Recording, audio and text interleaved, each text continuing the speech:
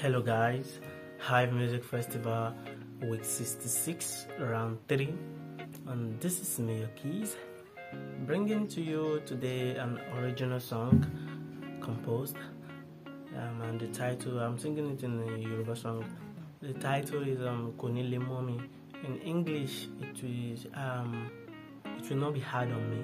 So just in the spirit of composition, brought this chorus out and trying to find some vocal to it.